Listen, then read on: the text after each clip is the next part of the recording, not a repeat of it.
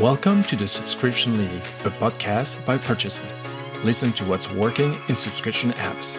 In each episode, we invite leaders of the app industry who are mastering the subscription model for mobile apps. To learn more about subscriptions, head to subscriptionleague.com. Let's get started. Welcome to the show, everybody. Today, I'm joined by Jeff, co-founder of Purchasely, and Gonzalo Rodriguez, CEO and co-founder of Papumba, joining us straight from Argentina today. Welcome to the show, Gonzalo. Hi, Oliver. Hi, Jeff.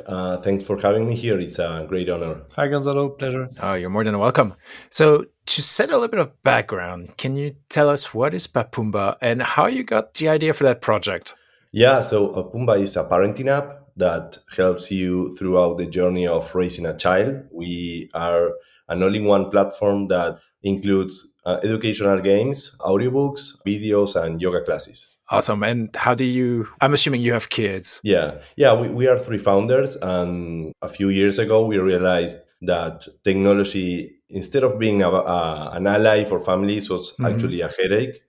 So we tried to, in a way, solve this. And our vision is that technology should be, parent allies and actually make parenting, which is quite challenging in the very first years, to make it more enjoyable and also to have a resource to help you, right? And technology, we think, is a great resource. Yeah. And, I've got two kids myself, and so I totally see your point of like technology should be an ally, but at the same time, I'm like, well, the iPad, yes, you can use it, but not that much. So it's tricky. It's tricky, and kids nowadays, kids that are maybe 3-year-old, 4-year-old, they spend like quarter of their day they are awake watching screens. So it's a lot of time that they have energy to learn. And instead of watching videos, if they can learn while doing something, it's great. Yeah, definitely. And so you've been doing a great job at it, because Apple chose Papumba as one of the top 10 app for kids, and you received an EdTech Awards in 2023 for Best Early Childhood App. Being featured and receiving awards is always nice, obviously, but can you tell us a bit about what that actually meant for you guys and how much work went into getting those awards? Yeah, absolutely. So obviously rewards are important, but it's not like what we pursue. But at the same time, in our space, parents are very careful on the choices they make regarding technology. So being featured by Apple or even these EdTech Awards, to us is very important, because we need to be very good at everything that comes before using the app. Because in a way, once the app is downloaded, and a parent subscribe, then the user is the kid. So we need to build trust. Those awards are something great to inspire trust. Can you share with us some figures of where you are right now in your deployment and who you address in your top markets? Yeah, absolutely. Right now, Papumba is available in 15 languages. When I say available in 15 languages, it's not only the text, but we have voiceovers in every of those native languages. Our main markets, even though we have those languages, our main markets are the US, Brazil, Mexico, and China. 60% of the revenue comes from those countries. And we are in the dozens of thousands of subscribers. And right now doing a funding round to actually scale and reach the couple of 100,000. I don't know if that's like in a nutshell, and also Apple is really important to us. We have a very big amount of subscribers coming from that platform. Nice. And from talking with Jeff actually in the past, I know that getting featured and getting award is actually work. It doesn't just happen by you doing a great app and sitting in a corner. So I'm curious about how you guys approach that. Yeah, absolutely. I would say first, when we started designing Papumba, we started to talk with Apple and Google and share the project with them, the idea, how we were going to monetize. So that was, I think, something important, because from the very beginning, they were aware and they have been, guiding us, giving advice. And every time we have something big to share, we send the news to them, to their editorial teams. So yeah, that's something that is kind of like a muscle that we have been Mhm. developing, sharing what we do, and at the same time, yeah, asking for support, right? Because we are partners, we share revenue, and well, it's been great. Awesome. Yeah, we've been witnessing the same kind of story with one of our customer called Holy Holy. It's a learning language, English learning language app for kids, small kids. And they have a very close relationship with Apple too. They went to a lot of workshops and are also featured all the time. And I believe when you are addressing the kids app category, and maybe we'll discuss that later on in the interview, it's a very specific category. Having Apple close to you is really something that can make a whole difference, besides the fact that you are featured and you get download for free basically, but also in how you can change the conception of your app, and also how you can maybe target some specific features or avoid some specific traps. Do you have any experience to share on this? I completely agree with what you said. I would also say that when you are doing advertising, the fact that someone has already seen your app in the App Store feature, well, improves conversion rates, right? And make it easier or cheaper to reduce the cost of acquisition. Yeah, I would say it's not only about getting feature and downloads, but it's more about building the brand. And well, I guess nothing is better than seeing in a very short list of apps that you are there, and for parents especially. Yeah. So next goal is to get the Editor's Choice award on the App Store, right? Yeah, yeah. Last year it was about the top 10 apps for kids, and hopefully one day we can be there. We'll invite you back on the podcast when that happens. Sure. So another challenge that you have, most app they sell, I want to say directly to the customers, where you have a customer, I guess, in the parent and the user in the kid. So what challenge does that bring? Yeah, I think like the most important challenge is that we are targeting two users, obviously, and they have different needs. Kids, they want to have fun, and parents subscribe to Papumba because they want their kids to learn, right? So we need to find a balance between parents' need and kids' needs. Basically, the educational content needs to be fun, and the kid needs to want to play. So that's the challenging part, I would say. And then I would say regarding communication with the decision maker, because when your user is a kid, it's not easy to create friction with offers or with communications. Sometimes we have like great updates to share and we cannot interrupt the kid while playing. So we need to find when is the right moment to contact the parent, at which time, which is the hour. So in that, I would say we need to become really good. Yeah. And from what I understand, you also you have some activities for kids that might be pre-reading. Yeah. And so how do you solve communicating with them when, they can't read? Yeah, so what we developed first is a UI that basically you can understand without text. So we have voiceovers that guide you like if you were an adult right next to a child. That's something that is part of our DNA. Every single thing that happens has a positive feedback from this voiceover that generates some kind of engagement with the kid. And at the same time, it's really clear on when you need a parent. For example, if you are touching something that has that you need an adult, we have a parental gate, which is a feature that every kid app must have. And we say, hey, go and find an adult for this, right? Amazing. And speaking of parental gate and what makes kids app very specific, you have to face some challenges. I'm not sure that all our audiences knows about these challenges that a kids app, which is a very specific category, both in the App Store and the Google Play Store, there's some specific rule. Can you maybe walk us through those specificities? Yeah, chef. So I guess probably the biggest one is complying with all the regulations regarding privacy. Like every app has to be COPPA compliant regarding privacy, security, how you host the data, what kind of information you actually require from the user. So it's really important that every kid app follows and is compliant with that. And yeah, I would say also, like I mentioned before, you cannot include any purchase without a parental gate.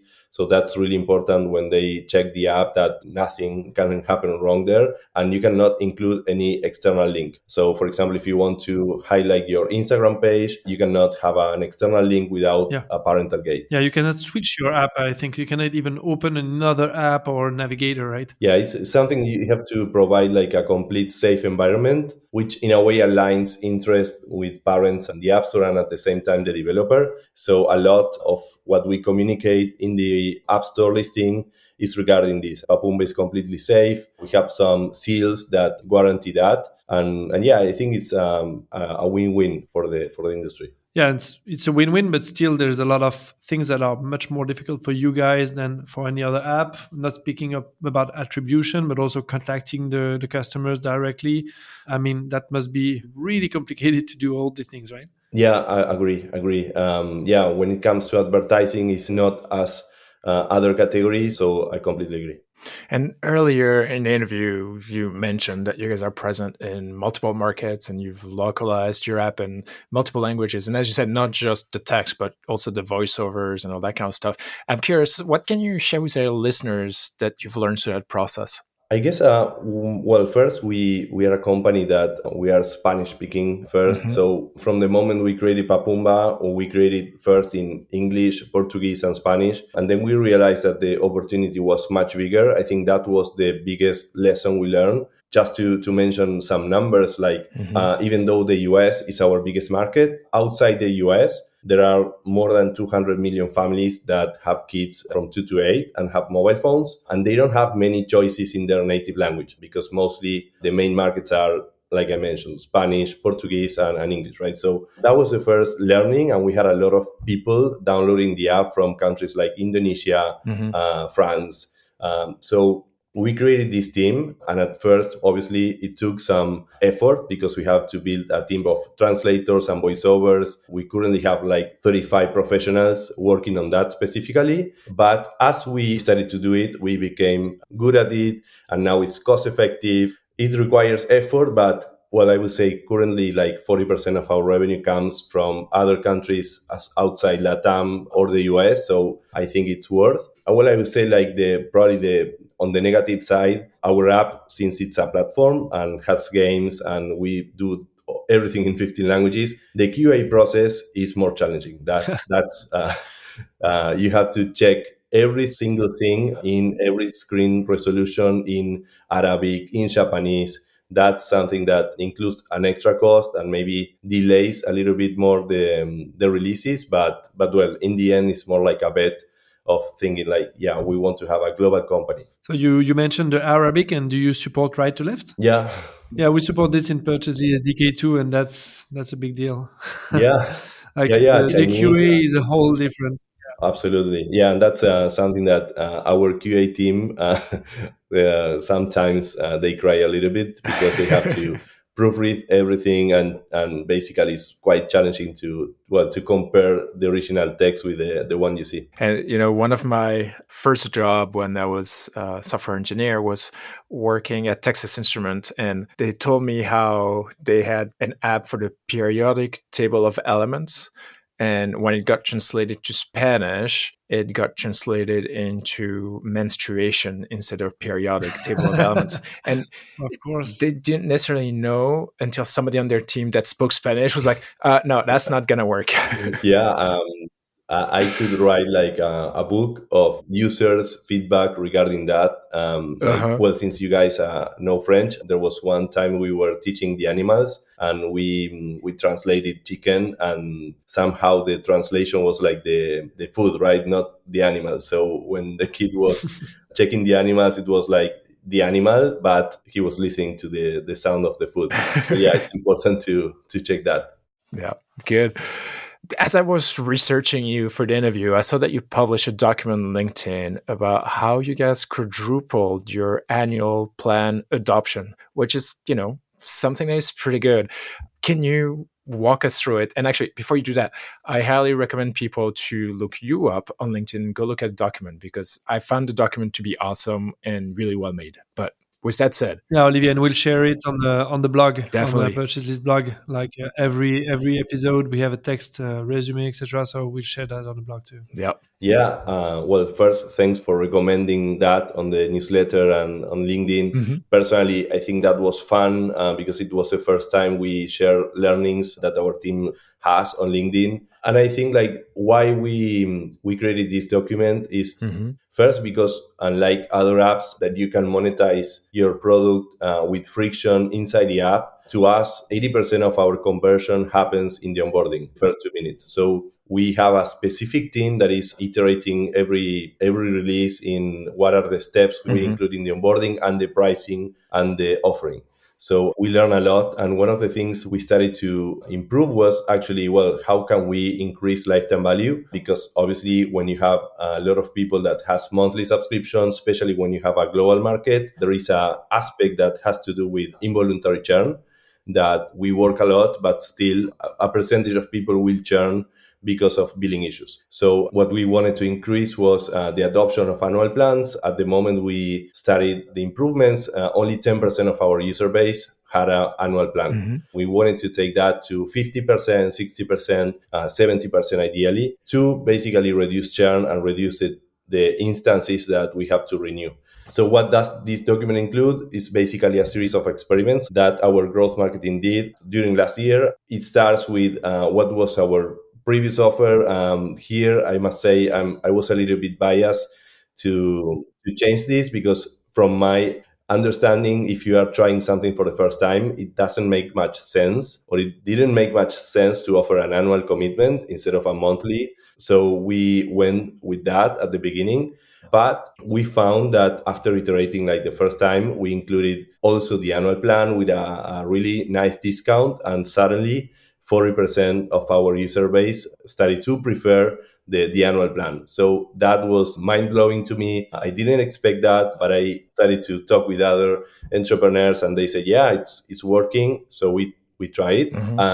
and we basically started to iterate that page. We, like, if you see the document, you will see that we started to make it simpler, highlighting more the annual plan discount. Currently we are in some markets with 60% adoption of annual plans, and you can see everything we did on that document. But we try including emojis, simplifying the benefits, highlighting with more attractive colors the annual plans. Hmm. And yeah, we learned some good stuff. We learned what doesn't work as well, because obviously not every experiment is a winner, right? Yeah, that was actually one of the questions because in the document, obviously, you outline, each step going up in a way.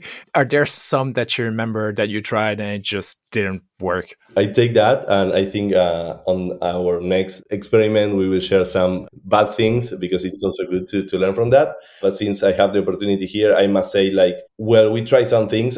We got so excited about the annual plans that we changed from offering only the monthly plan to suddenly only offering the annual plan. We wanted to see how that does work, but I would say it doesn't work, or at least to us, it didn't work on markets that are not so mature, Hmm. like the US or some European countries, like in Latin America or China. People prefer the monthly plan. So there is the thing about what you pre-select, because what we have found is that the Hmm. user usually follows what you recommend. Like if you pre-select the monthly plan and you put a button that says continue, it's very likely that the majority of the users will continue what we call like the happy path. So we tried to pre-select the annual plan, and in some countries it didn't work, or offer the only chance like the annual plan. And there is this other thing we tried that didn't work. We thought like mentioning too many things on the offering page regarding the transaction, like start your free trial, was not like the best idea. So we tried to think what could be better. And we said, okay, let's try like some more aspirational title here, like enlighten your child's world, for example, then the benefits and then the pricing. But people didn't understand that there was the free trial. So nothing beats the word free, I think, when a user is trying that. So yeah, currently we try to simplify that. Start your free trial, start your 7-day free trial, and that works better. And making all these tests on different countries for these populations, did you end up creating some cohorts of countries or some grouping of countries where these kind of experiments, they behave in the same way, and so you'll be targeting to only these countries, or do you still try to address in the same way all the different geographics? I would say when it comes to A/B testing, like everything we launch usually is A/B test unless we release a big feature. We usually try in our two biggest markets, which are Brazil and the US. Mm-hmm. So usually when something works in one of those markets, we try to split and only do an experiment in one country. And if it works, replicate to the other and then to the rest of the world. But yeah, we have found that Asia, for example, has more in common with Latin America than the US. So what works in the US, usually we try to replicate to Europe or to Canada or to Australia. And then we have in our minds is more Asia and Latam more similar. Okay, very interesting. And what would you say is the big next challenge for you at Papumba to solve? I mean, you address kids to 7-year-old. Is it going even further, or what are your next challenges? You were saying you were raising money. Maybe it's to develop your product and find new markets. But what else is on the line here? Answering this, I feel like we are handling challenges, like a chef with too many plates in the oven sometimes. And I think that happens to a lot of startups because you see a lot of things to develop and to continue learning. But I can mention probably two priorities we have right now. One is a few weeks ago, we launched a basic plan that's basically free for users. At the moment, we only have the premium experience. So one of the challenges we have this year is to find the right balance of free content to offer so that we can expand the monthly active users, but don't cannibalize the premium plan and show actually the benefits of the premium plan. So that's something like we have this new product and we are super excited. And then we have our team completely focused right now on building the habit. We are working on a 7-day journey for kids and for parents. And we have launched recently new verticals on the app. We have these book sections, audiobooks, yoga classes, and videos. Until last year, Papumba was only known for educational games. So we are involving more the parents in the experience and, creating habit through some specific things families does, like reading a bedtime story at night. So those are two challenges ahead. Okay, and Apple has released recently a lot of features around parental gates or parental APIs to be able to block the kids' screen time, etc. Give you access to that. Do you intend to use these? Yeah, we're currently researching that. We haven't implemented yet, but I think that's exciting. If there is like some kind of pattern that the App Store or Google Play creates to actually, instead of having every app having their own parental gates, have something more standard. But I think like there is there are a lot of things happening right now with AI. As a startup, you need to basically decide which are the efforts that can generate more impact. So we think like everything related to building habit is a priority. And when you have so many teams inside a company or a startup and you don't have a clear north on what is the focus right now, sometimes it can lead to many atomic solutions to a lot of things. So we try to focus on one or two things per, I would say, for 2 quarters, we try to focus on one or two big projects. Yeah, very wise. Laser focus. Yeah. And so you shared a lot with us today and lots of good answers. If people want to learn more about you, where can they go? Yeah, they can go to www.papumba.com. There is Papumba there. And you can also find us on the Google Play or the App Store. We are also quite active on LinkedIn if you want to connect. Yeah, that's the chef is showing me the App Store listing. And happy to receive any feedback and connect with other entrepreneurs or people from the industry. Definitely. Well, thank you so much for joining us. It was a pleasure to have you on the show. And I'll hope to chat again with you when you get your next award. Thanks. Likewise, and great podcast. Congratulations. Thanks, Gonzalo. Thank you. On behalf of the Purchasely team, thank you for listening to the Subscription League podcast. If you've enjoyed what you heard, leave us a 5-star review on iTunes or other audio platform. To find out more about Purchasely and how we can improve your subscription business, visit purchasely.com. Please hit subscribe in your podcast player and don't miss any future episodes. You can also listen to previous episodes at subscriptionleague.com. See you soon!